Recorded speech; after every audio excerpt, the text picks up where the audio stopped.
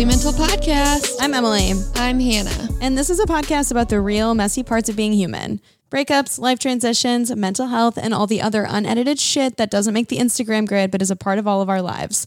We're talking about all the feels to normalize these conversations in hopes that we feel a little less alone on this roller coaster. Yes. All right, let's strap in. Yeah, so we're going to just dive right into it. Yeah. Okay. So today we're talking about suicide. So September is National Suicide Prevention Month, and talking about suicide is suicide prevention.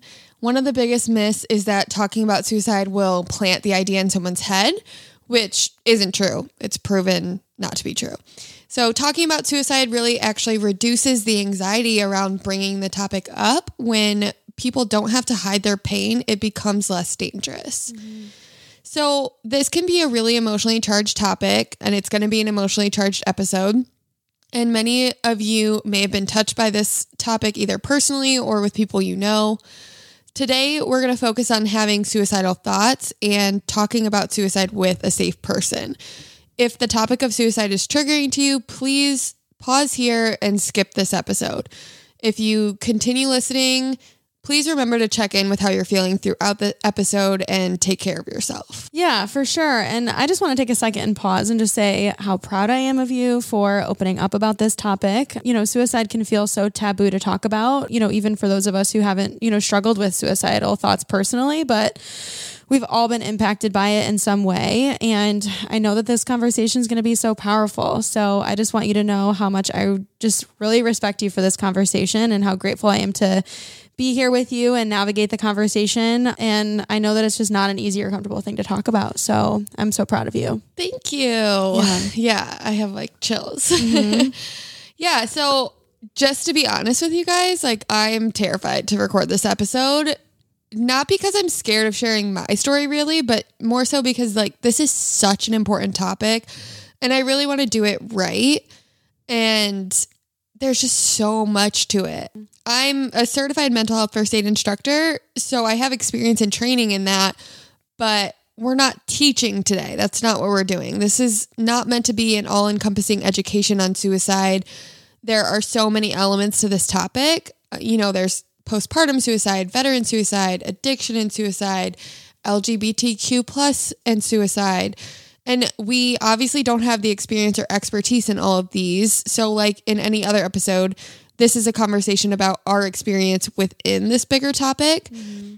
And I just wanted to record this episode to normalize talking about suicide and hopefully change people's stereotypes about it or give people, you know, some language to talk about it with. Yeah, absolutely. I think, you know, this is a side of the conversation we don't see as much. It really often feels a lot more clinical and, you know, very serious, and it is serious and can feel very scary. So it makes sense that it's been that way. But I think this also like just perpetuates this general tone of shame and severe lack of communication around it. And again, I just want to reiterate how proud I am of you for stepping into this space, you know, sharing your story and just navigating this conversation, because I just think it's a really important one. And obviously, like with it being National Suicide Prevention Month, I think it's the right time to talk about it. Yeah, definitely. So with all that being said, you know, this is really going to be just an experience focused episode, really just coming from my experience. You know, I'm not the expert. Not everyone is going to feel the same way as me. But I do have a ton of resources around this. So if you're looking for ways to learn more or for help, if you're feeling suicidal or have had thoughts or know someone who is, check the show notes. I'm going to mention some of them at the end too, but also check the show notes and you can always DM to talk privately or ask for resources. Yeah, absolutely. So many of us know someone who is affected by suicide in one way or another, and suicidal thoughts can affect anyone, just like mental illness, and it's not uncommon.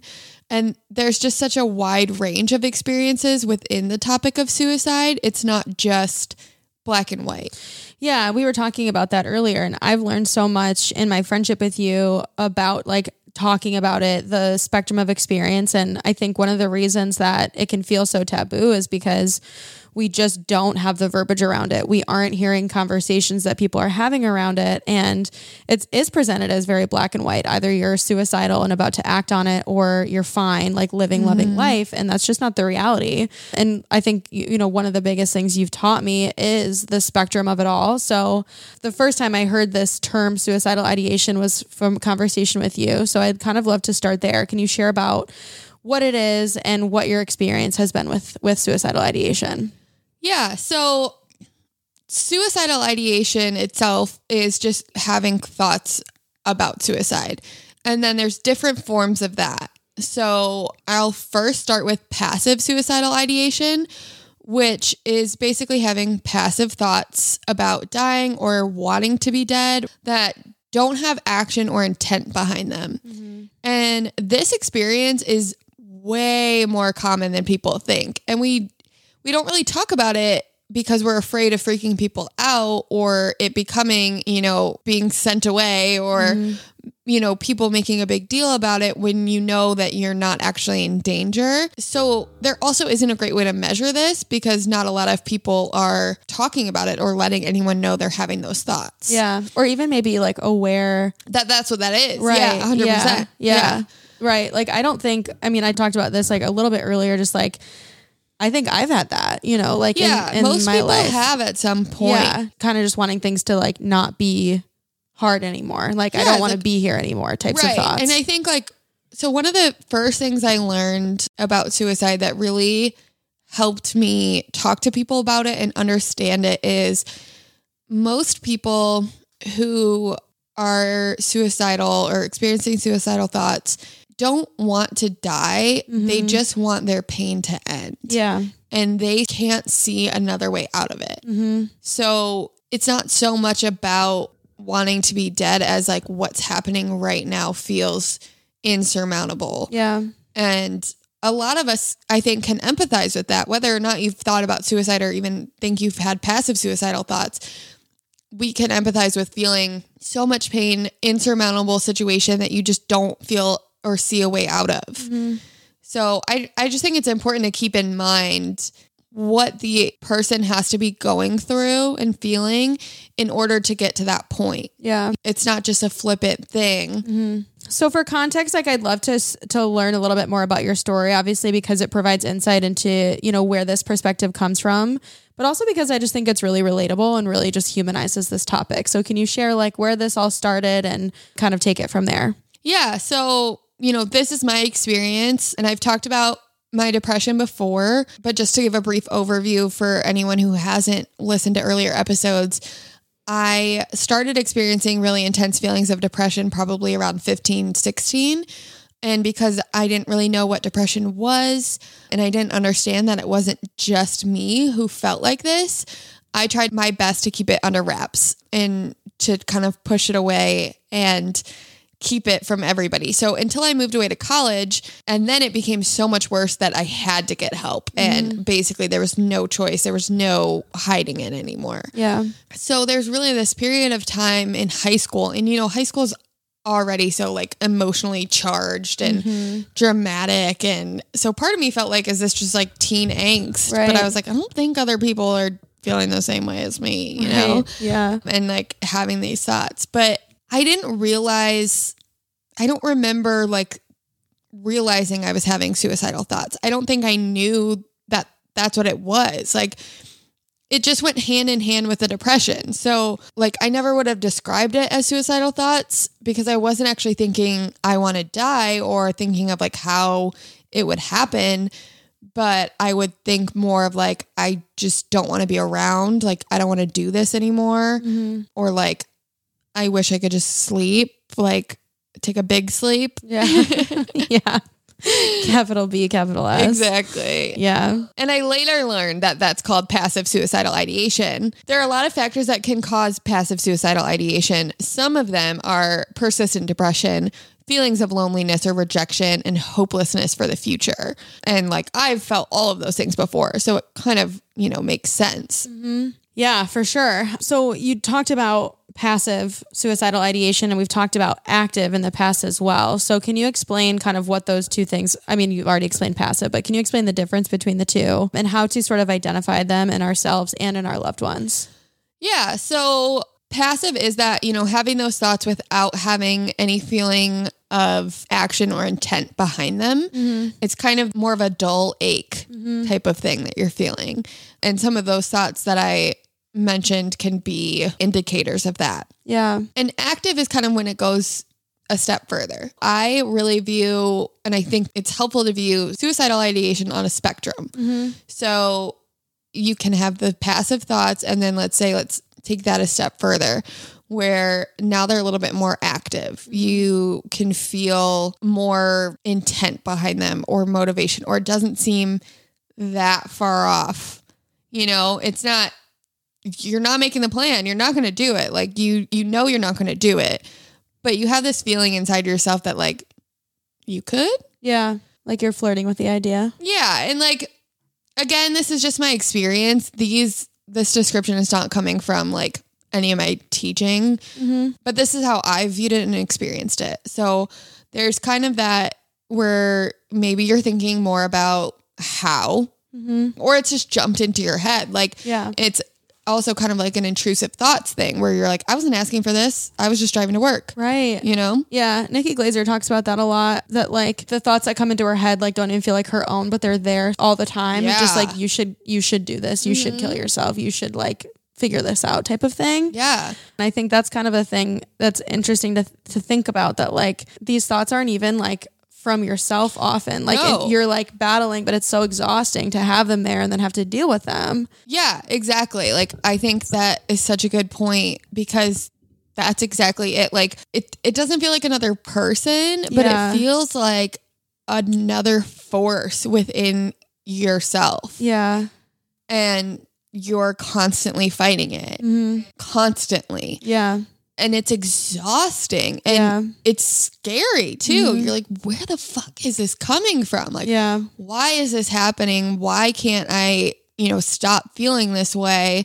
Like, it's so forceful, or it can be so forceful that it just can become exhausting. Yeah. And a lot of times it's just, people get tired. Yeah. And I've like seen it happen, and like, from kind of like the beginning to the end, and just like that whole process of just like dealing with it and getting to like the light at the end of the tunnel. And then you are just like, holy shit, like that was a fucking like journey. Yeah. 100%. Yeah. And I know like, we're having this conversation kind of like not on the outside, but not obviously like when you're having some of these like thoughts and experiences. Right. And so you can, and you've said this multiple times that we've been kind of chatting about what this episode was going to look like.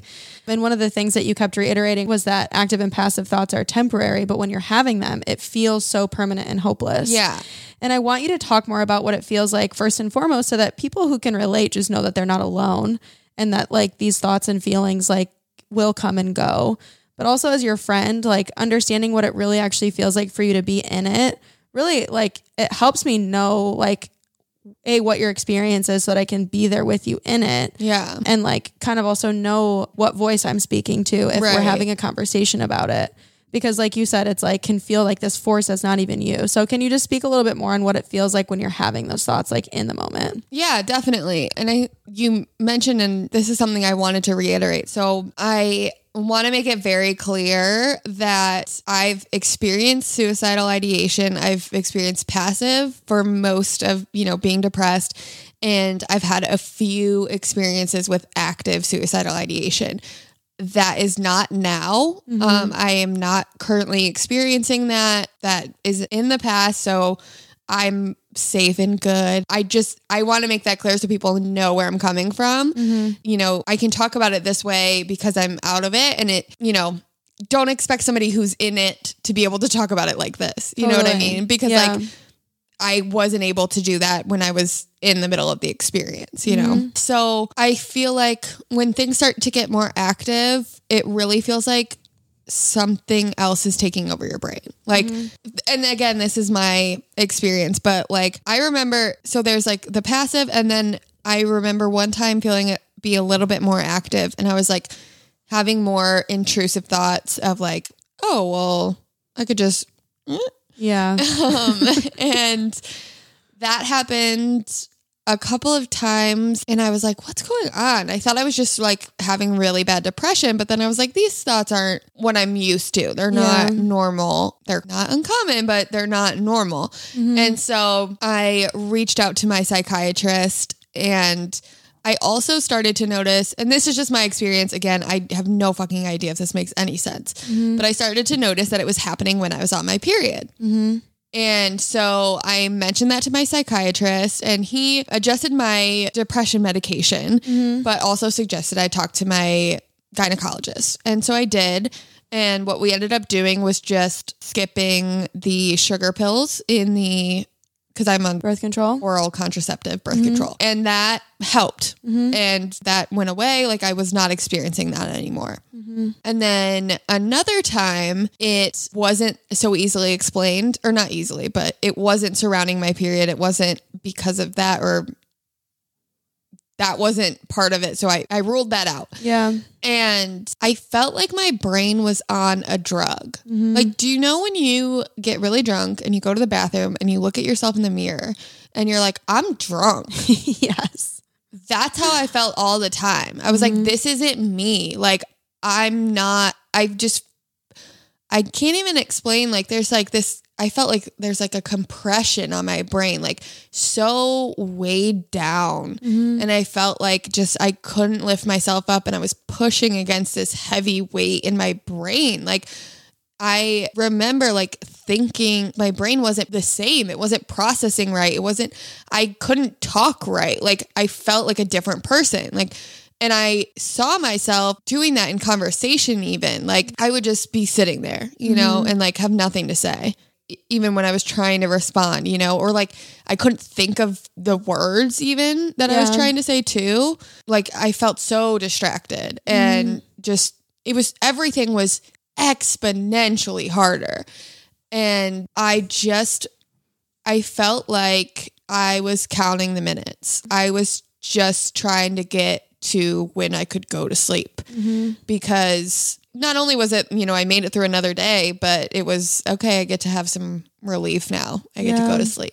Yeah. I'll say that, for me, nothing happened. There was no event that spurred this, and that's not true for everybody, but that was true for me. And so I was really, really caught off guard because it also came on really fast for me. And I felt scared. Like I felt like I didn't have control over these feelings. And I knew rationally everything because I've worked in this field, so I know rationally like these feelings are temporary. I know I'll feel good again.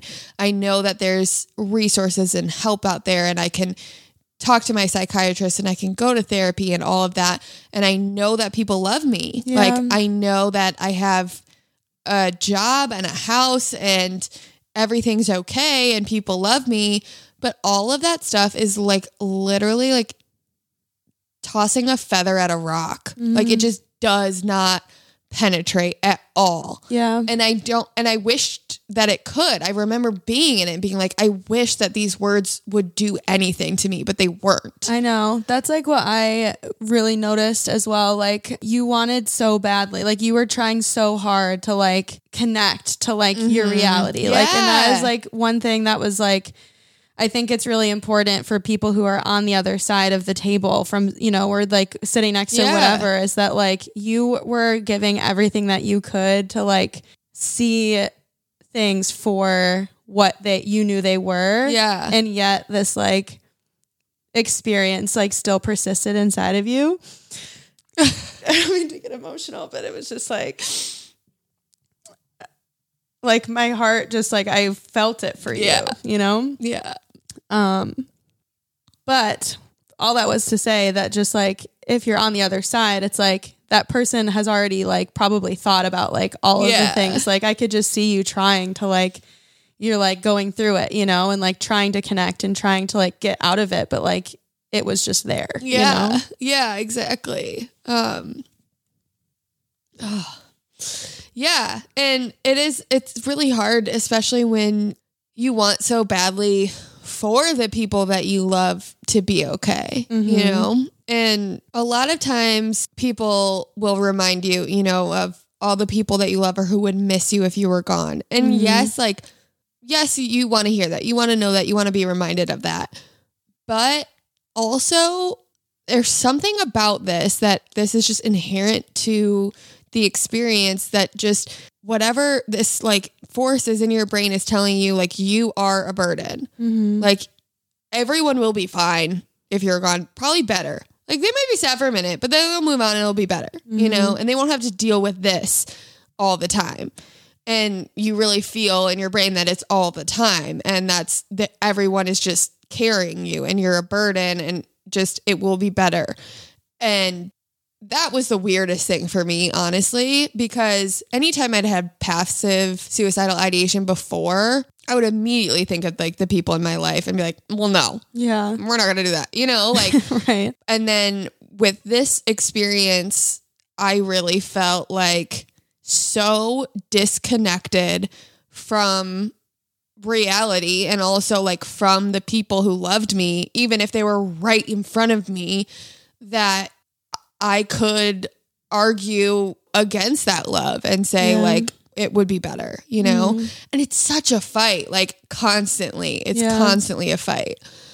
And like trying so hard not to believe those things. Yeah. Yeah.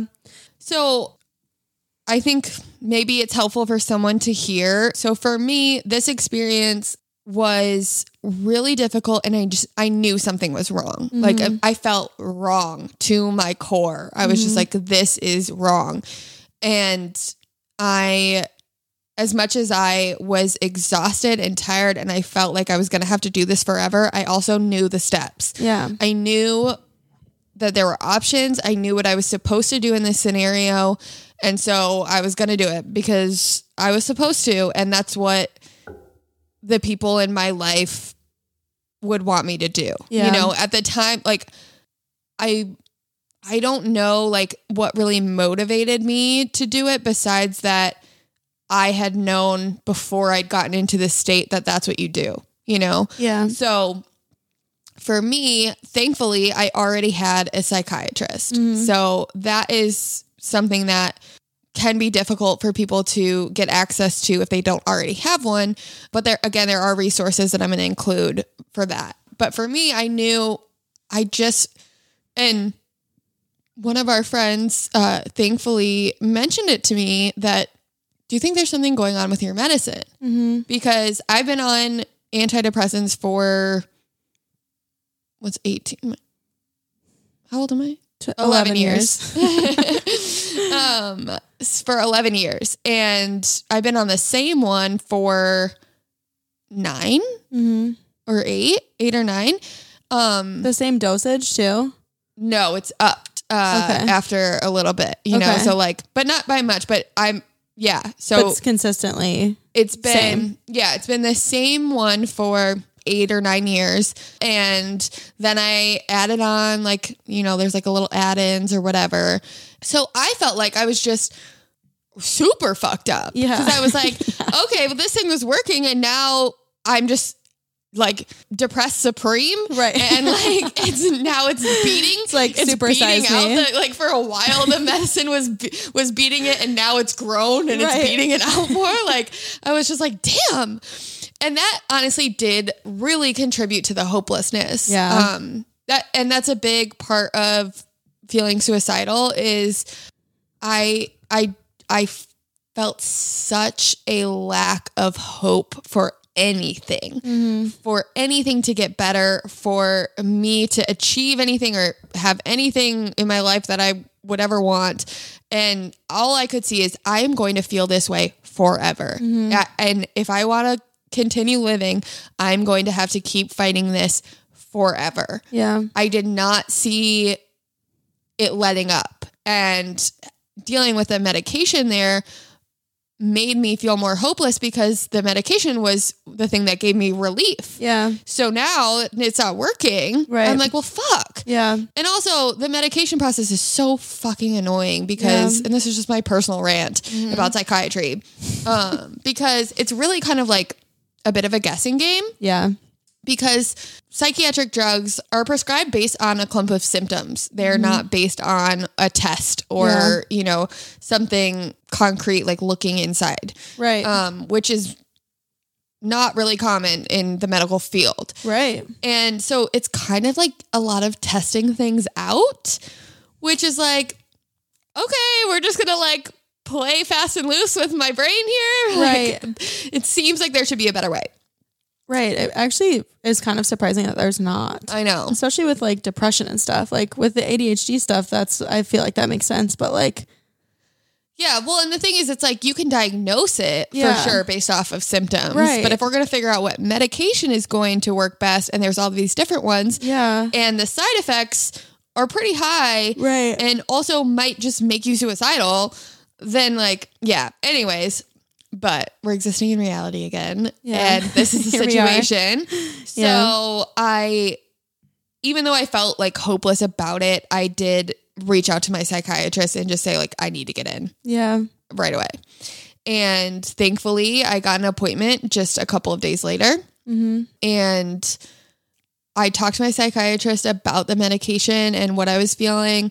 And I started on a new medication and I started to feel better in a couple of days, which was amazing because I was like, if this doesn't work, I don't know what the fuck we're going to do. Yeah. So I think I never thought about my medications being the issue like that if I was taking the same thing and something changed. You know, like I had switched medications before and had an issue with that, but I was like, okay, well, I was changing something. Yeah. Nothing had changed. And then all of a sudden I was feeling this way.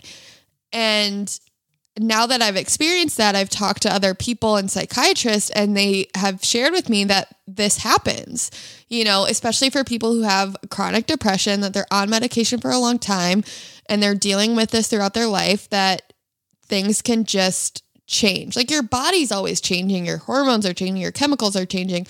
I don't fucking know. I'm not a scientist. Yeah. But I do know that you can be doing all the right things, taking all your medications, and things can change. Yeah. And I say that because I didn't know that. And so I felt so hopeless when it happened. But if you know that, then you can know that there is a kind of solution, quote unquote, solution or an option to change your medication. It doesn't mean that no medication is going to work for you ever again, which is kind of how I felt. It just means that we might need to change some things up. Yeah. You know, so it can be really frustrating and discouraging, but there are still options out there. And unfortunately, this is just kind of a thing that, you know, this is our thing. You know, if you have depression, it's kind of like, okay, you know, I've started to, in this process, really associate more with people who have chronic illnesses because I never really, there's like people I follow on Instagram and stuff who have like autoimmune diseases or chronic pain or something like that. And there's kind of a whole community around it. And I've always, you know, empathized with that and seen some of the things and related to some of it. And I think that the longer I deal with this and the more I interact with depression, the more I kind of have to come to terms with how much this is my life and my thing. You know, everybody has something. A lot of things. Right. Exactly. And so, cause I was feeling like really fucking sorry for myself for a while, you know, I was like, why do I have to deal with this forever? I'm going to always have to deal with this. Like, I'm so exhausted. I don't want to keep having to fight and try and whatever. And, you know, thankfully there are resources and things that will make that easier. But kind of coming to terms with the fact that like, okay, this is my fight. Yeah. You know? Right. Yeah. This was like my journey. I know we talked about that like a couple of times, like after everything. And, I think like it can help like eliminate some of that fatigue when you kind of like come to that place of acceptance. Yeah. But I also think it's really valid to be like, this sucks. And like, I hate this for myself and I don't want to deal with this. Like, right. And you have to let yourself do that. I think there's like kind of a mourning. Yeah. And for me, it's been more incremental because I kind of continually coming to terms with that. Like, but there's kind of a mourning of the idea you had in your brain that like you weren't going to have to interact with this again. Totally. Like if I just take my medicine, I will be good. Mm-hmm. Things happen. Yeah. Yeah. Yeah. Well, thank you for taking us to the bathroom floor. That is literally the bathroom floor.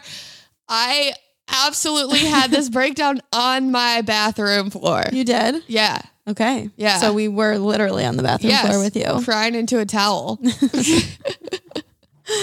We can joke about it when it's like over, but not when it's exactly. In the moment. This has been a while, so I can joke about it now. Yeah. But honestly, sure. I feel the safest there.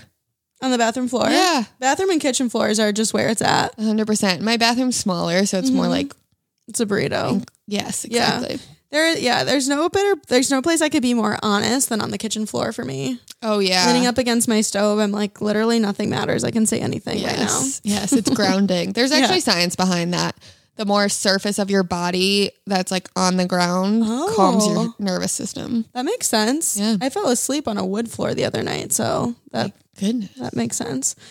Okay, so let's transition into conversation around this topic, both from the perspective of someone who's going through it and from someone who's with someone in it, like as a parent, friend, spouse, whatever. Yeah. Because just to reiterate, like I just think there is so much helpful and non-helpful verbiage around it. And like you said before, like when you're in it, it's really so cloudy to see. And I think from both sides, like when you're having these thoughts and when you're with somebody who's having these thoughts, like it all feels scary and serious. It's terrifying. And I think there's just a burden, not to any fault of anybody's, that kind of can cloud like your judgment and how you talk. Yeah. And also like, we don't know how to talk about this because we don't know. Like this isn't something that's normally talked about. Yeah. So I do really want to acknowledge, and I mentioned this to you earlier, but I want to acknowledge it to everyone, because being on the other side of it, being the friend or the person that's, they're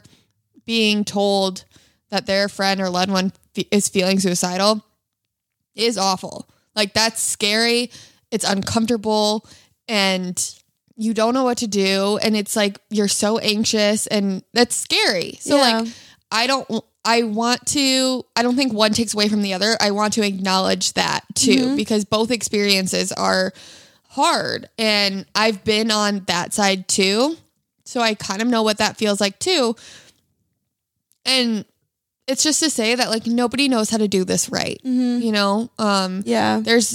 Nobody's going to be perfect at it, and you don't have to be perfect or say the perfect thing to help the person that you love. Yeah. Like you don't have to say the right thing. You just have to be there. 100%. There are some things that can be more helpful than others, and there are some things that can be like a little damaging, but in general, being there is what helps the most. Yeah. I love the idea, and Glennon Doyle talks about this in the context of parenting, that like your job as a parent, and I think the same is true for a friend or just person in the world, it's not to fix anything when somebody's going through a difficult time. It's not to like take it away. It's just to be with that person through it and to sit with them through it. And I think there is a lot of like power just like in the silent presence of like two people going through something together. 100%. Yeah. 100%. I think that's so true, because and it's also why it's difficult, because our brains as humans are wired to find solutions and to fix. So when we're uncomfortable or there's a problem, we immediately want to fix it. And that's natural. Like that's your biology working. So you do kind of have to fight that when you're in that situation. And so one of the things we talk about is how you interact. Like if somebody says to you, I'm thinking about suicide, or I just don't want to be around anymore, or anything like that. And one of the hardest things I think being in that position is that you really have to put off an air of calm and non-judgmental. Yeah. And you kind of have to, unfortunately, like, so they say like putting off this sense of confidence. And I don't necessarily love the word confidence there, but I think this like allowing your belief that you're going to get through it to be shown to the other person, Yeah. And it is scary, and shocking, but you don't want to show that to the person, because what you want to do is make the person who's sharing this with you feel like you can handle what they're sharing with you. Yeah. Because that is honestly, like, everybody says reach out, you know? Everybody says, not everybody, obviously, but everybody in your life who cares about you says to reach out. Yeah. But think about how fucking hard it is to bring this to someone you love and say this terrible, scary thing and put this on their doorstep, you know, like, you know, it's going to be uncomfortable for them. You know, it's going to be hard for them. It's hard for you. Yeah. And so, and it does sometimes feel like, I don't think this person can handle it. And also, not just that they can't handle it, but when you're in that place, something that I've realized, or like kind of put verbiage to, is like, I am so in it right now, and I'm so tired and exhausted and fighting with myself that I can't fight with you too. Like, I can't explain or validate this to you. Right. So if you try to invalidate this or give me all these reasons why it's not real or true or anything, it's not going to work. Like, I can't, I'm just going to walk away. Or withdraw. Right. Because the other side is like, I just think about, you know, like having to fight or feel shame about somebody saying, well, like, look at all these things that are going well for you, or look at your life, or like, I love you so much, or whatever. Like, it almost inflicts this like even greater burden to like justify the feeling and the experience. Exactly. And it's like, also there's this like weird experience of like, I'm trying to justify or validate what I'm experiencing to you, while I'm also trying to invalidate it to myself, because I'm fighting against it. Right. You know? So it's like, it just becomes very difficult. And so, and it's like, yes, all of those things, you know, that you have great things going on in your life, people love you, there's reasons to live, all of that stuff can be true. But when someone's sharing that they're feeling that, it often makes you feel more guilty. Exactly. And it makes you feel more shame too, because you're like, there's something wrong. Like, I'm broken. I know. Like, yes, all these people love me, and I still can't connect to that. And I still can't, that's still not changing how I feel. And so I feel guilty. Yeah. And like, I am super fucked up, and there is no hope here, you know? Yeah. So let's like give some examples on helpful versus unhelpful things to say. Yeah. So one thing that is really important to address and kind of change, there's a lot of stigmatizing language out there, and I'm a huge proponent of rhetoric. I think that the way you talk about things hugely impacts how people feel about it and the way we deal with it. So for a big period of time, the common phrase was committed suicide. And we all say that. We don't say that. We all say that. So we don't say that anymore, because if you think about the other context that the word committed is used in, so often it's committed a crime, and that's actually where this comes from. And it's also committed a sin, which is also where this comes from, because suicide is thought of as a sin in some religions, and it was a crime at one time.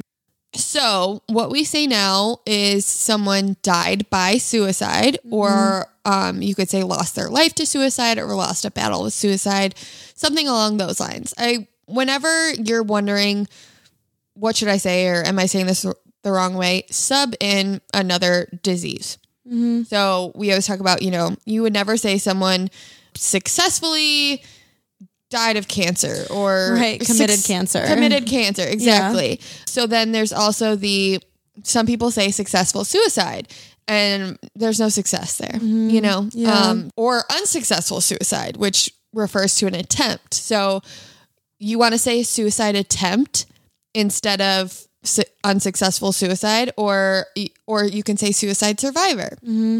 So these are just some ways, you know, that changing your language can really change the judgment behind it. Yeah. Which all of this leads to people being less afraid to speak up. And I think it's really important that people realize that. I think our generation realizes it a lot more, but it's not just, you know, we're not just splitting hairs here. Like, the way that you say things implies a judgment that then creates a stigma that then makes people keep quiet when they're having these thoughts. And that's where it's dangerous. Yeah, I think, well, I mean, like what you're saying is it all contributes to this general tone, you know, of like what this reality is that is obviously like extremely harmful. So I think that's a really important thing to point out.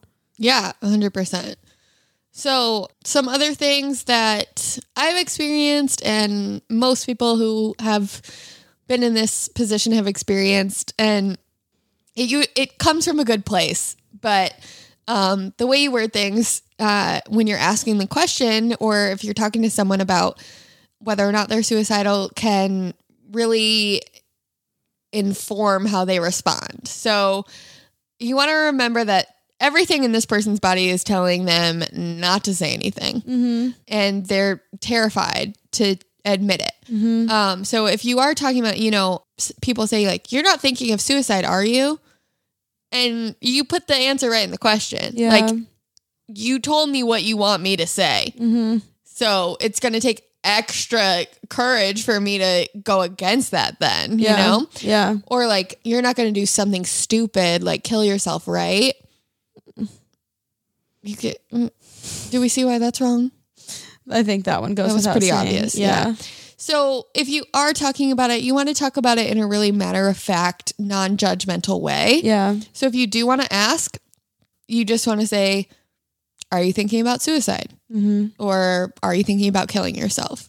And that can be really scary and hard and uncomfortable to say out loud, but getting more comfortable with those words and talking about it makes it a lot less scary. So some other things that really grind my gears, people saying suicide is a permanent solution to a temporary problem. Like, I don't even care if that's true. Yeah. You know, like, I guess because we know that there are solutions and that this is temporary and you will not always feel this way forever. Yeah, but it's like so invalidating to the experience. Like, it's what we talk about all the time. Like, it doesn't mean that it's not true. It just means that it's not fucking helpful right now. Exactly. Like, okay, thanks. Right. Like, okay, what am I supposed to do with that though? Right. Like, that doesn't I still help feel me. this way. Exactly. Yeah, like guilting or shaming someone into not doing it is never going to stop them from doing it. Like, that's not what's going to help them. It's just being like, oh, you're right. I was being so dumb. Right. My God, I can't believe I didn't think about that. I have never heard that before. Thank you so much. You should write a book. Another one I've seen is suicide takes the pain away from you and transfers it or puts it on your loved ones. Oh, I've not seen that one before, but that feels... I haven't seen it that much, but I did see it and it did stick. Yeah. Well, it's just perpetuating shame again. It's like using shame as a tactic to like, and then you also you feel so guilty because you're like, I can't stop these thoughts. Yeah. And a lot of times people in this position, I'm afraid I'm not going to be able to. And now I just feel even worse thinking about that I'm going to cause this pain, you know? Yeah. And then that makes you be like, well, why? I shouldn't be around that. Yeah, exactly. It's almost like used as a weapon in the sense that like, if we don't say things like that, then like people will just be like, yay, now I can do it. But that's not the reality at all. It's like, exactly. Wow. Yeah. And then I've also heard, like suicide is a like cowardly way out. Which is just like super fucked up. I heard that one time around a death by suicide, and it was just like heartbreaking to hear because it's like when you know the person and like you know them, and it's like and it's like you know the fight that they were fighting, it wasn't that it's just not anywhere in there. That's not what this is. Totally. You know, you would never say that somebody who died from cancer was just too scared. Yeah. Or not strong enough. Yeah. You would never say that. Right. Exactly. Yeah.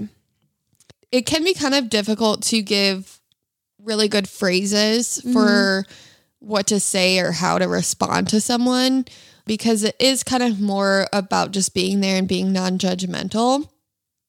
But some that can look like, you know, just saying like, thank you for sharing that with me, or just empathizing. So it's like, yeah, it sounds like that would be fucking exhausting. Yeah. Like people when I've said that to people and then people being like, yeah, no wonder you're fucking tired. Yeah. And I'm like, yeah, you get it. Exactly. That's like super validating to me. Yeah. So kind of just validating, being like, yeah, it makes sense that you're having a really hard time with this, or like, it sounds like you're in a lot of pain. Yeah. All of those things you're kind of reiterating what they're telling you and letting them know that you hear them and you understand. You don't need to give them a solution. And also just reminding them like, you're not alone. So one of the biggest things for me in my experience when I was in that, I mean, I wish I had the proper metaphor for this, but I felt like there was this like dark shield keeping me from like reality and myself and the people around me. And most of what people said like did not permeate that shield. You know, it's like, yes, it's all good to hear for sure. Yeah. And like knowing you're loved and all of that, and that there's options and everything is good to hear. But it didn't make me feel better. The only thing that made me feel like some relief or a little bit better was hearing, we will fight this together, or like, we will deal with this together. And that still, you know, it still felt like, it sucks that this is what I have to deal with and this is my life, and now it's your life because you're my friend. But staring up that mountain and thinking I'm going to have to keep pushing this by myself is terrifying and exhausting and makes you feel so hopeless. You just want to give up. Yeah. And knowing that someone else is going to like push with you it just makes you feel less alone. And it made me feel better. You know, I don't know if that's going to be true for everybody, and the things that didn't might make other people feel better, you know? Yeah. But for me, because a lot of it was that I felt like such a burden, and this is like probably said 100 times in the podcast, like we could all take a shot for this, but I felt like I was the only, like, I felt like my darkness was, and now I got distracted by my own saying, and I don't even know what I was saying. I also was like, we should turn the podcast into a drinking game. Ah, yes. That's what your face was. Okay. Yes. But like, I feel like my darkness is like a burden to my friends. So I feel like they have to deal with it all the time, and I'm going to lose my friends and the people close to me because of this. Yeah. So that's like a huge fear for me. So someone saying, I'm going to do this with you. Yeah. And, you know, I'll just give her a shout out again. Amanda said to me, she was like, if we have to fight this for the rest of your life, we will. Yeah. And like, that hit me to my core, because she's been with me since I was 2. Yeah. She's been doing it. And like, her saying, I'm signing on to do this forever until, like, you know, for 50 years if we have to, even if it doesn't let up, like, was that hit. Like, that was just, it was amazing to me, because she was saying, even if the worst thing happens, that we have to deal with this forever, every day, we'll do it. Yeah. Where like, that was my biggest fear, you know? So like, speaking to that biggest fear is what really helped, because my biggest fear was like, okay, yeah, we're all going to deal with this now, but what about when it happens again? Yeah. And again, you know, and hopefully it won't, but in my case, it probably will, you know, and it doesn't for everybody. You know, you can have suicidal ideation once and not have it again, but it's not uncommon that it'll happen again. And, you know, for me, especially with having underlying mental illnesses, there's a pretty good chance. Yeah. And that's scary, but, you know, knowing what you're dealing with and having safe people around you and resources are kind of like, you know, you're putting safety nets in place and you know what you're going to deal with. So I think yeah, like one of the biggest things for me is just having that fear that it's just going to be too much for everybody. Mm-hmm. Yeah. Yeah. I mean, it's not like an insane thing to like have a fear about, but I think like recognizing like when you have people in your life that are like, come hell or high water, I'm wearing your jersey. It's like, you just have to like fall back on that and be like, okay. Totally. Yeah. And I think, and that was a huge kind of lesson in that because I had no option but to. Yeah. You know, a lot of times I can suffer in silence or whatever and be like, I'm just going to hunker down and deal with this on my own. And that was not an option this time. Yeah. You know, I had to reach out and use those people. And it was hard because I was like, I don't have anything to say. Mm-hmm. Like, I remember like, and one of the best things I would say that's almost better than, you know, really saying anything is just physically being present for me anyway, with you and a couple of other people. Like, I think we would just sit in silence, you know? Yeah. And like, that's what I needed, you know? And like a lot of times in a lot of other things in my life, like we could talk it to death and I probably do need to talk for like 4 hours. Yeah. But with this, I was like, there's nothing to say. You know, once I've told you what I'm feeling, there's no analysis or, you know, solution or anything like that. I didn't have anything else. I was like, I don't know what else to say, you know? So being able just to be there in silence and that be okay is, you know, really helpful. Yeah.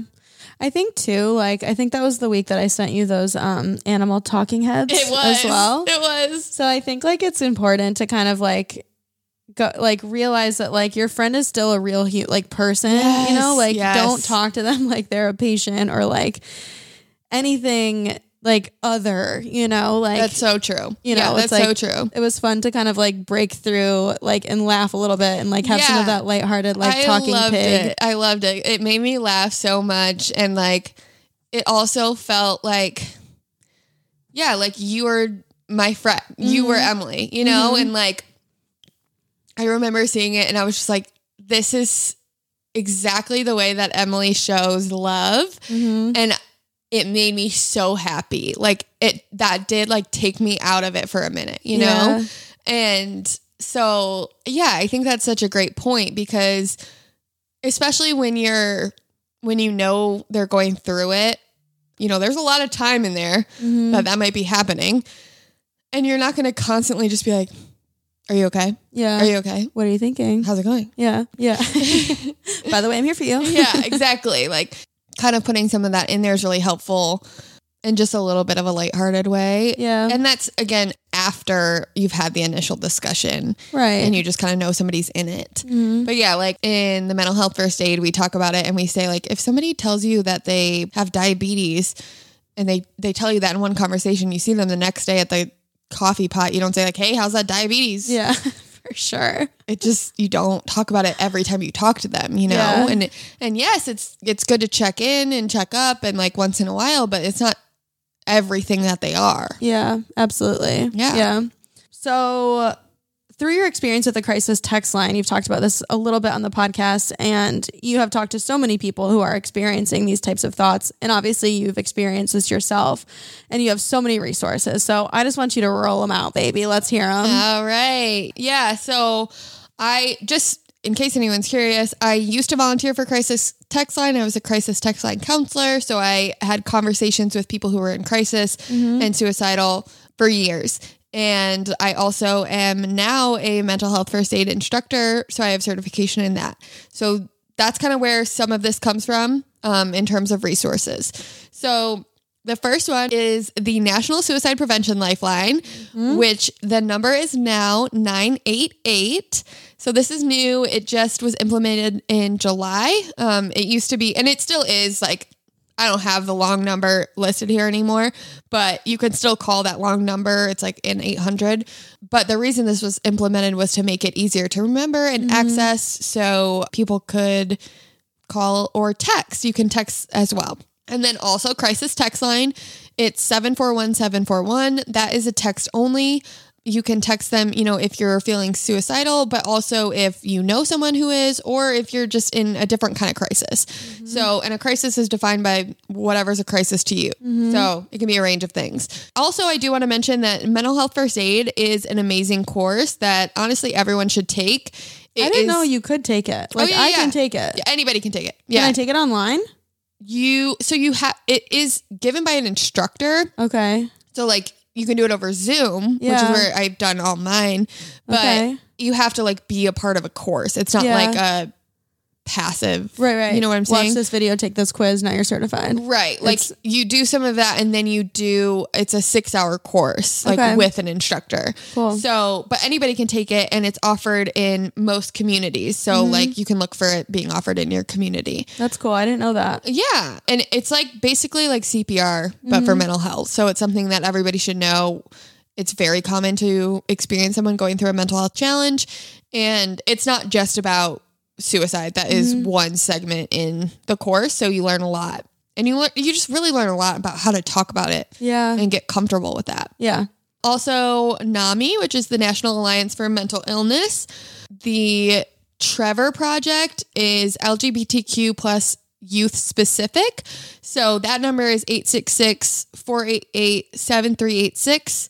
And then also the Trans Lifeline for transgender individuals. And that is 877-565-8860. And I'm going to put all these in the notes. So if you didn't catch it, don't worry. Just scroll down. And, that's some of the main ones, but there's all kinds of stuff out there. So there's all kinds of help out there. There's a world of professionals who do this for a living. Yeah. Thank you so much for sharing your journey with us and sharing all these resources. I think this is such a brave episode to do, and you just did it so beautifully, and I love you so much, and I am so much better because of you and because of your story and your intelligence and your experience. Okay, I'm dying now. I love you too, and honestly, thank you for doing this with me. I couldn't do it by myself. I couldn't do it really, I don't think, with anybody else. You are so good at talking about this and asking questions and being non-judgmental. So thanks for doing this with me, being my partner. No one else I'd rather be here with, baby. Okay. Last thing, for anybody who is feeling suicidal, or if they just want to give up or they don't want to be around, obviously I get it. I've been there, and it's not the norm. You don't have to feel this way forever, but it is okay. And if you don't do anything for a while, if you just get by, if you eat off styrofoam plates and don't do your laundry and sleep, and that's okay. You're in it right now. You're fighting something. You are going through it. And so give yourself a break. And remember that this isn't your fault. You didn't do this to yourself. It's not because of anything that you did or there's something wrong with you. There's just, it happens to people. And it's just like any other illness. And there's help out there. And there's people out there who are not going to judge you and who understand what you're going through. So I just hope that anybody who has felt this way or is feeling this way, if maybe this helps you, reach out to someone safe and just let them know what you're thinking or feeling and kind of have some language around that. And also to know that there is hope, and that might not resonate with you right now. Probably won't, but sometimes just even knowing that is true, even if it doesn't feel true to you or you don't believe it, can kind of push you along, like it did for me. I was I don't want to do this, but I know in some world that I should. So there's hope, there's help out there, there's resources, and you're not alone. Never alone. Yeah. Okay. I mean, I just think you're amazing. I love you so much. I love you so much. I think this is a really important topic. And I think obviously we're all impacted by it in some way. And I think it's really powerful to hear from someone like you who can speak candidly about her experiences and also bring resources and perspective in the way that you do. So I'm just grateful for you. And yeah, I mean, I would echo like anybody who's feeling this way, like you are not alone and people are going to walk with you through it. And, you know, like there are safe people in the world and we love you so much. And yeah, I'm so sorry that you're going through this and it will get better. Yeah. Okay, well, thank you guys so much for listening. If you like this episode, subscribe or follow wherever you listen to podcasts. This feels super weird to do right after all that talk, but, you know, leave us a 5-star review. Give us those reviews. Yeah. Give us a follow on Instagram at totally.mental. All through the month of September, we're going to be sharing more suicide prevention content. Share this episode with your friends or loved ones or anybody. If you have a topic you want us to cover, questions, you can always DM or email us. If you want resources, always reach out. Have a wonderful week. Happy hump day, and we'll see you next time. Bye, guys. Bye.